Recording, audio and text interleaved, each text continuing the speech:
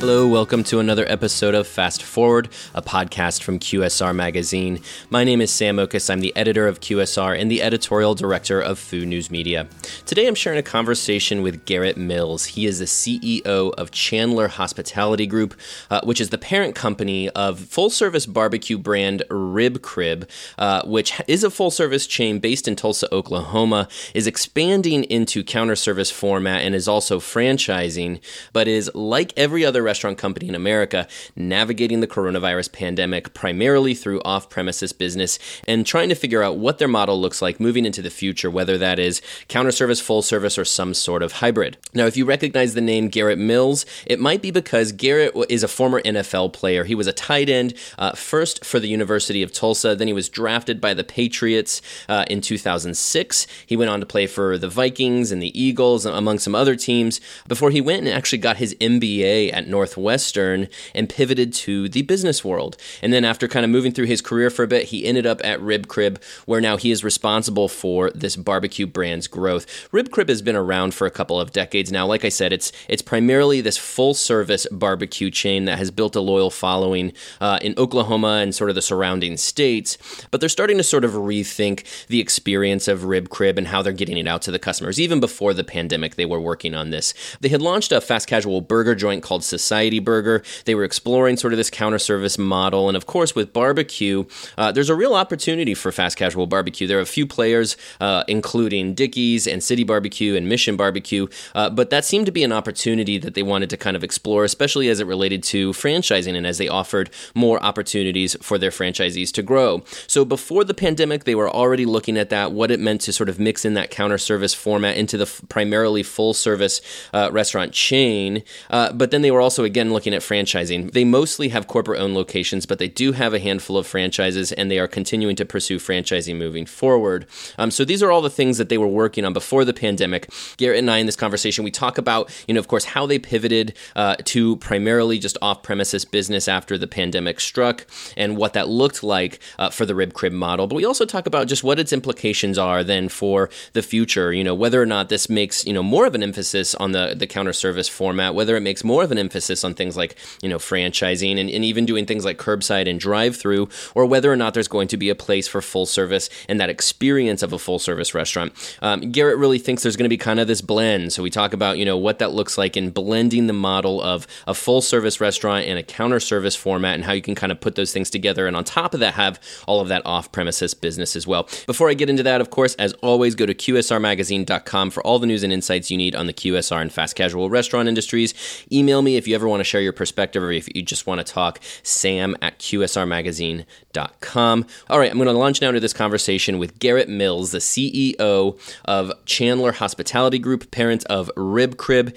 And I asked him to start by talking just about that early pivot that Rib Crib had to make back in March once the pandemic became a reality all across the U.S. Well, like a lot of people in the restaurant industry, a lot of operators, it was kind of it all came at once. We went from what felt like normal times to, in a matter of days, one being forced to shut down, and then realizing that customers just don't want to come to restaurants for a good reason. Mm-hmm. And so it quickly became pure survival mode. From a margin standpoint, it was get as lean as possible, and then from a top line standpoint, it was where can we find revenue that in non-traditional ways. Yeah. And I'm sure too that you were hearing a lot from your owner operators. I mean, what was the feedback you were getting from them, and what kind of communication were you guys keeping up in the midst of all of that? Yeah, we have 56 total units. 46 of them are corporate owned and operated. So we do have 10 units that are franchise units and 5 franchisees that we have a great relationship with. There was some sharing of ideas and certainly keeping that line of communication and show of support to them was important. But clearly we were also kind of inundated and as operators ourselves, we had our hands full in kind of navigating our own stores. Mm-hmm. But as a franchisor, clearly we recognize that relationship with their franchisees is forever an important one. So having a direct line of communication with them through this was important as well. Now, you guys, your most of your restaurants are in just like square in the middle of the country. And what's interesting is how, the certainly early on, the coronavirus was really first happening on the West Coast, then it was happening on the East Coast. Was it a little surreal for you guys to watch this unfold? Because I know that it took a little bit longer to get to your markets. Were you trying to prepare for it, or was there any kind of learning you guys were doing as you were watching it unfold on the coasts? I wish I could sit here and say that we were learning. I think that the waterfall effect was so fast, even though we were taking it serious and could see it coming. I think we all felt a sense of from a national standpoint. We saw it across the world and kind of felt like, well, it may be different here. And then obviously as it hits the coast, it's not that you don't think you'll be affected, but I think no one could have realized kind of the effect and really the speed of the effect that this had across the country. Yeah. So in hindsight, sure, I would love to have maybe given it a little more credit in the sense, not that I didn't think it could be a real thing, because many of the experts were giving that exact warning. But from an operational standpoint and kind of how it affects both traffic and how we operate our restaurants. In hindsight, I would have loved to prepare a little more, but clearly we were in pure survival mode there at the beginning. Sure. So barbecue, I think, is interesting. One of the things I've been thinking a lot about recently is how, what happened with sort of broader consumer trends after the coronavirus was, the lunch day part really dropped, because what you saw was as people worked from home, they were going out to eat less for lunch. But then dinner really took off, because what you were seeing was a lot more family meals. People were at home spending time together, and they were, getting carry out for dinner. Correct me if I'm wrong, but doesn't that seem like a great opportunity for barbecue? I mean, you guys are already really perfectly positioned to be able to serve, bulk orders of barbecue for the family at dinner. And so it almost seems like that sort of plays well into, your sweet spot. Well, I think no question. And I think more to that point, clearly barbecue is a great takeout food. It travels well. You can take it home, kind of spend some time getting dinner ready, and it's still nice and hot and still eats well, like it's fresh. Mm-hmm. I think there's no question. We, and I'm sure other people in the sector of barbecue have benefited or maybe not been hit quite as hard because of the type of food we serve. And I think along those same lines, we entered the pandemic with a healthy off-premise business. Mm-hmm. And I think that served us well, both because our customers were used to getting our food and taking it to go, but also because we've just done a good job, and it's just been something we've done for many, many years with the off-premise portion. Yeah, I've talked to a lot of people about how this is, timing was kind of perfect when you think about it. I mean, if this has happened 6-7 years ago, and a lot of restaurants weren't set up for the off-premises business like they are now, third-party delivery services didn't exist. Do you feel like you were already set up with the operation or with the off-premises infrastructure that you had in place? Was that enough, or did you guys have to tweak it a little bit in the midst of all of this to get yourself even, to be even more successful with that off-premises business? Well, I think from a percentage of sales standpoint, going into the pandemic, we were about a 25% to go, 5% catering. So a total of around 30% of what we called off premise. Even though we did a healthy portion of off premise, and we feel like from an operational standpoint, we could handle it. That's still not to say we didn't make changes when all of a sudden we were 100% off premise because our dining rooms were shut down. So, we certainly adapted to the times, in a couple ways. From in-store, our dining rooms turned into kind of storage facilities for to-go packaging and to kind of just to better that flow to get the food out the door. Yeah, for and then sure. Even our parking lots, we'd put it at the units that needed it. We'd put a tent out kind of at the entryway to our parking lot, and we could catch guests coming in and kind of figure out, have they ordered? Did they order online? Are they picking up, and direct them into various portions of our parking lot to help that flow and just kind of to increase the speed of service to get their food out and kind of get them on their way. So those are two ways that even though I feel like, again, we entered this feeling like we were good at takeout, it's not to say we didn't adapt and make some tweaks to make it even better. So it sounds like you guys had kind of like a pop-up drive-through. We did. We just had a few. We offer curbside in some of our units, but there's certain units where we don't offer kind of a true traditional curbside with signage and kind of clear direction. And so in a lot of ways, we had to retrain guests. Well, that's not always easy to do kind of on the fly or on the spot. And so that's kind of what we put employees in the parking lot for, was to receive them and train the guests to kind of go to where we wanted them to go, to kind of better that flow, and ensure that wait times don't just get out of whack, and they again, they have a good experience even if they're not coming into our store. Right. So the last time you and I talked, you guys were in the midst of kind of evolving the rib crib concept to, have a fast casual prototype, to invest more in sort of that counter service format. It's been really interesting to, watch sort of the division between counter service and full service in the midst of the coronavirus, because, it certainly full service took it on the chin a lot harder than quick service and fast casual, because of the fact that they depend so much on that dine-in business. I'm wondering what you've learned about this, having some counter service, having a lot of full service restaurants. What have you learned about service model and how it's maybe affecting the rib crib business in the wake of the pandemic? Well, I think in our legacy units that are primarily dine-in, I think even those will evolve over time, and certainly I don't see them going full counter service model.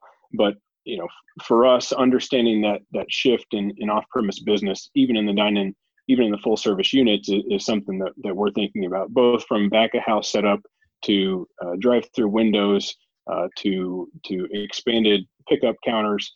Those things are definitely top of mind for us as we kind of think of how remodels evolve our legacy units. And then from a new unit development standpoint, we're developing a prototype that's a counter service a counter service model. And but again, even though it's counter service, that alone doesn't set you up for efficiency. So thinking through curbside, thinking through drive-through, thinking through the combination of the two potentially, it's currently what we're focused on as we go through that development phase with our prototype. Yeah, tell me about that. I mean, thinking about what rib crib looks like in the future, do you think these last 4 months drastically impact, what you guys want to do in terms of the prototype, the store layout, the business model and expansion plans? Or do you think that it just kind of pushes along the direction you already were heading in? Yeah, I think it pushes along the direction we were heading in. When we last talked, clearly franchising was kind of what we saw our growth in the form of our growth coming in. And so, I really appreciate the franchisees that kind of were rounding third base, so to speak. Just as we entered this, they stepped up and shown that they're still on board to commit to development. And as a result, we see in the next 12 months having new prototype units, or at least new rib cribs in 3 states, in Florida, Alabama, and Louisiana. And as a result, again, like we just hit on, those are markets that we haven't been in. And so it's not about retraining those guests in terms of being used to rib crib, being dine-in, and having to kind of train them to think of us as a fast casual or counter service model, because, rib crib will be new to those markets. And so, we have interest in both the full service model and the counter service model in those markets. And I think it's up to each respective franchisee to kind of fit what they think matches the market and matches the specific development site. But we as a franchisor can be confident that we understand both models and can obviously train them accordingly. I have this theory that this all might lend a lot more credence to the idea of franchising. It just sort of seems to me like, if I'm somebody in franchising, I'm going to want a franchisor, a partner who can really help me through future crises. Of course, we don't know what is coming down the pike, and certainly with coronavirus, but even just other crises. It's nice to have that franchisor partner to sort of walk you through and help you with these crises. So to me, it seems like there's going to be a lot more opportunity in franchising in general, a lot more interest in franchising, and also we're heading into, we are in a recession. We will probably be in a recession for a couple of years. And the last recession, there was a lot of growth in franchising because you had all these people who are now looking for second careers and new opportunities. Does that line up for what you guys are seeing, and how do you guys kind of lean into that to help with Rib Crib's expansion? I think it's a fair point.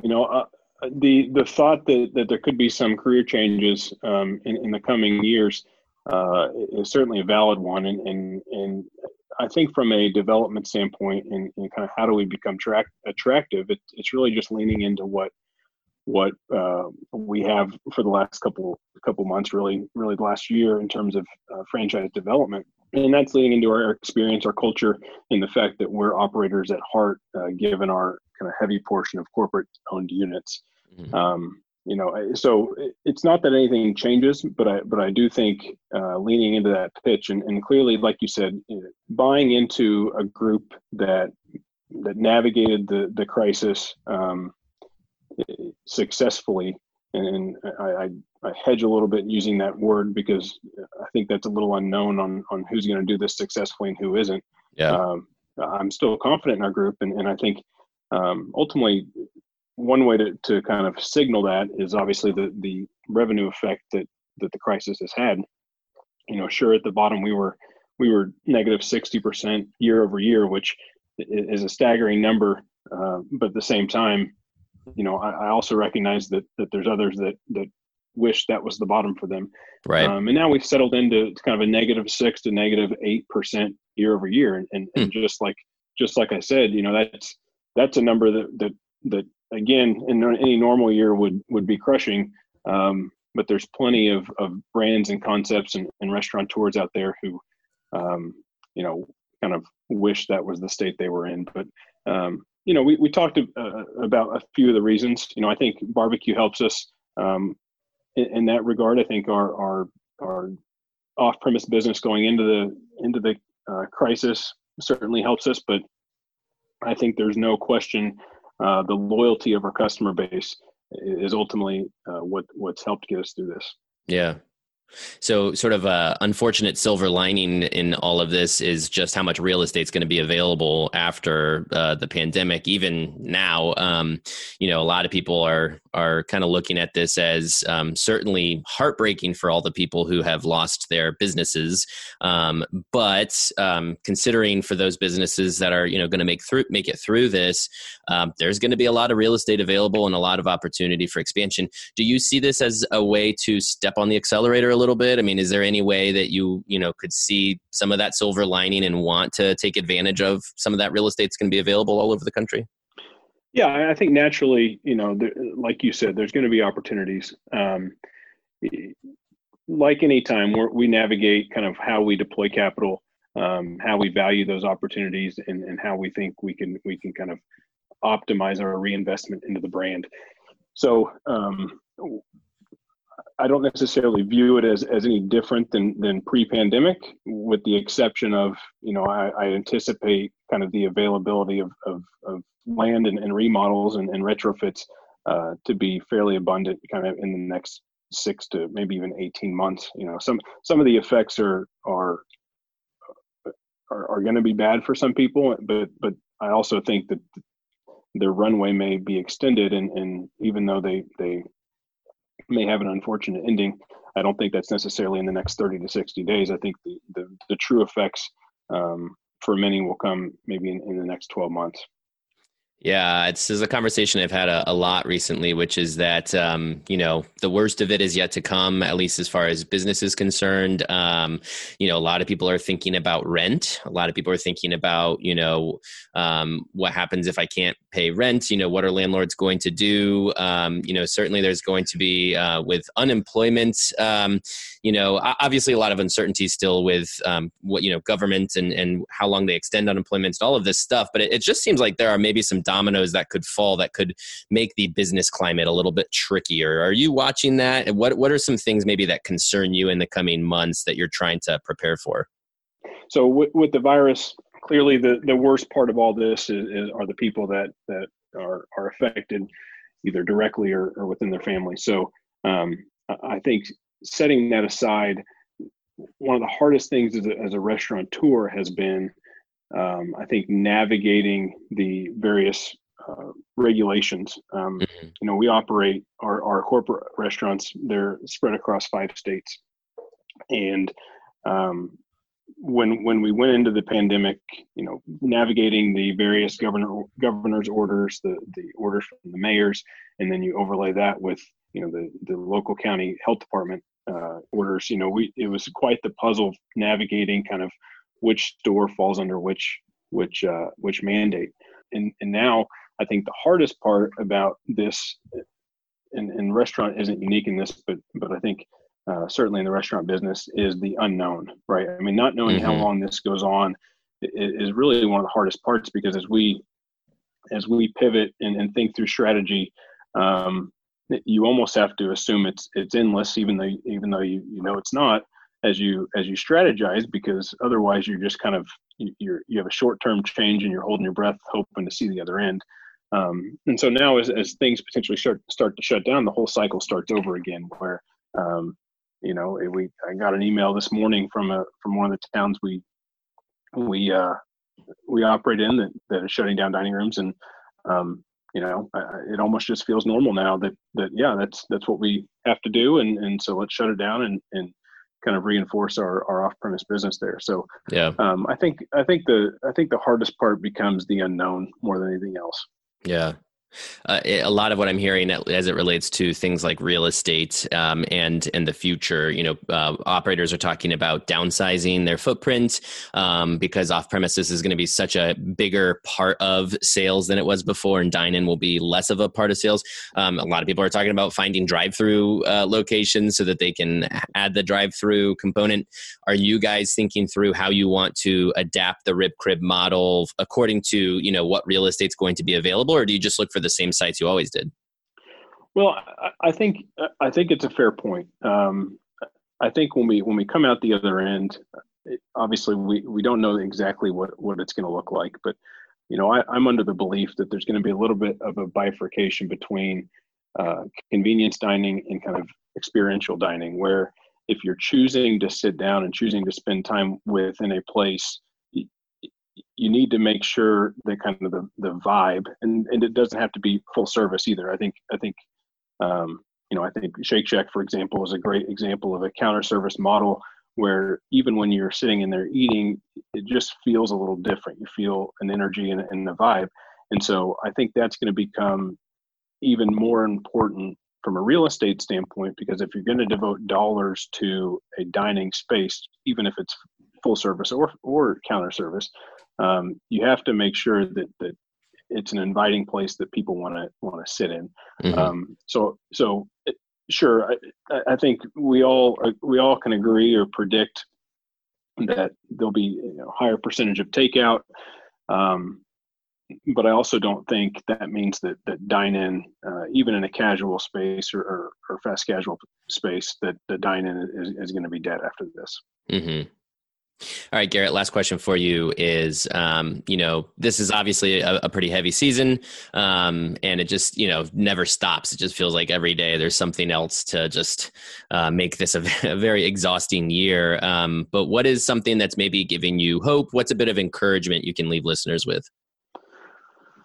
Well, I will say that the first thing that came to mind, another great podcast is How I Built This, and yeah, it's one of my favorites. And I'm going to steal a line that I heard from Danny Meyer. And I think actually it was Danny Meyer's grandfather that shared this. So this is, but I think it's good advice. What his grandfather told him it was basically that business is problems, right? So as we think through as restaurateurs and really in all industries, as we all go through this together and we think about it as kind of this never-ending terrible problem, I think setting the stage or coming to the realization that's why we're all in this is to solve problems. It happens to be a unique one. It happens to be a tragic one, and it happens to be one that feels like it has no end in sight. But nonetheless, it's still just a problem that we're navigating. And I think the ones that come out stronger are the ones that can solve the problem best and really have the most fun doing it. And that's what I tell our team. How do we take this threat and turn it into an opportunity and just kind of view it as this unique problem that it's our job and responsibility to solve. So I think it's somewhat of an optimistic outlook on something that is hard to find optimism in. But I think if you are able to have that mindset and somehow turn this into a potential positive, even though it's certainly tragic, that would be the advice and kind of hope that I could pass on to other people. Yeah, it's good stuff. Gary, I really appreciate your time today. Appreciate your insights, and good luck to you guys in all this, and be well. Thanks, Sam. I appreciate it.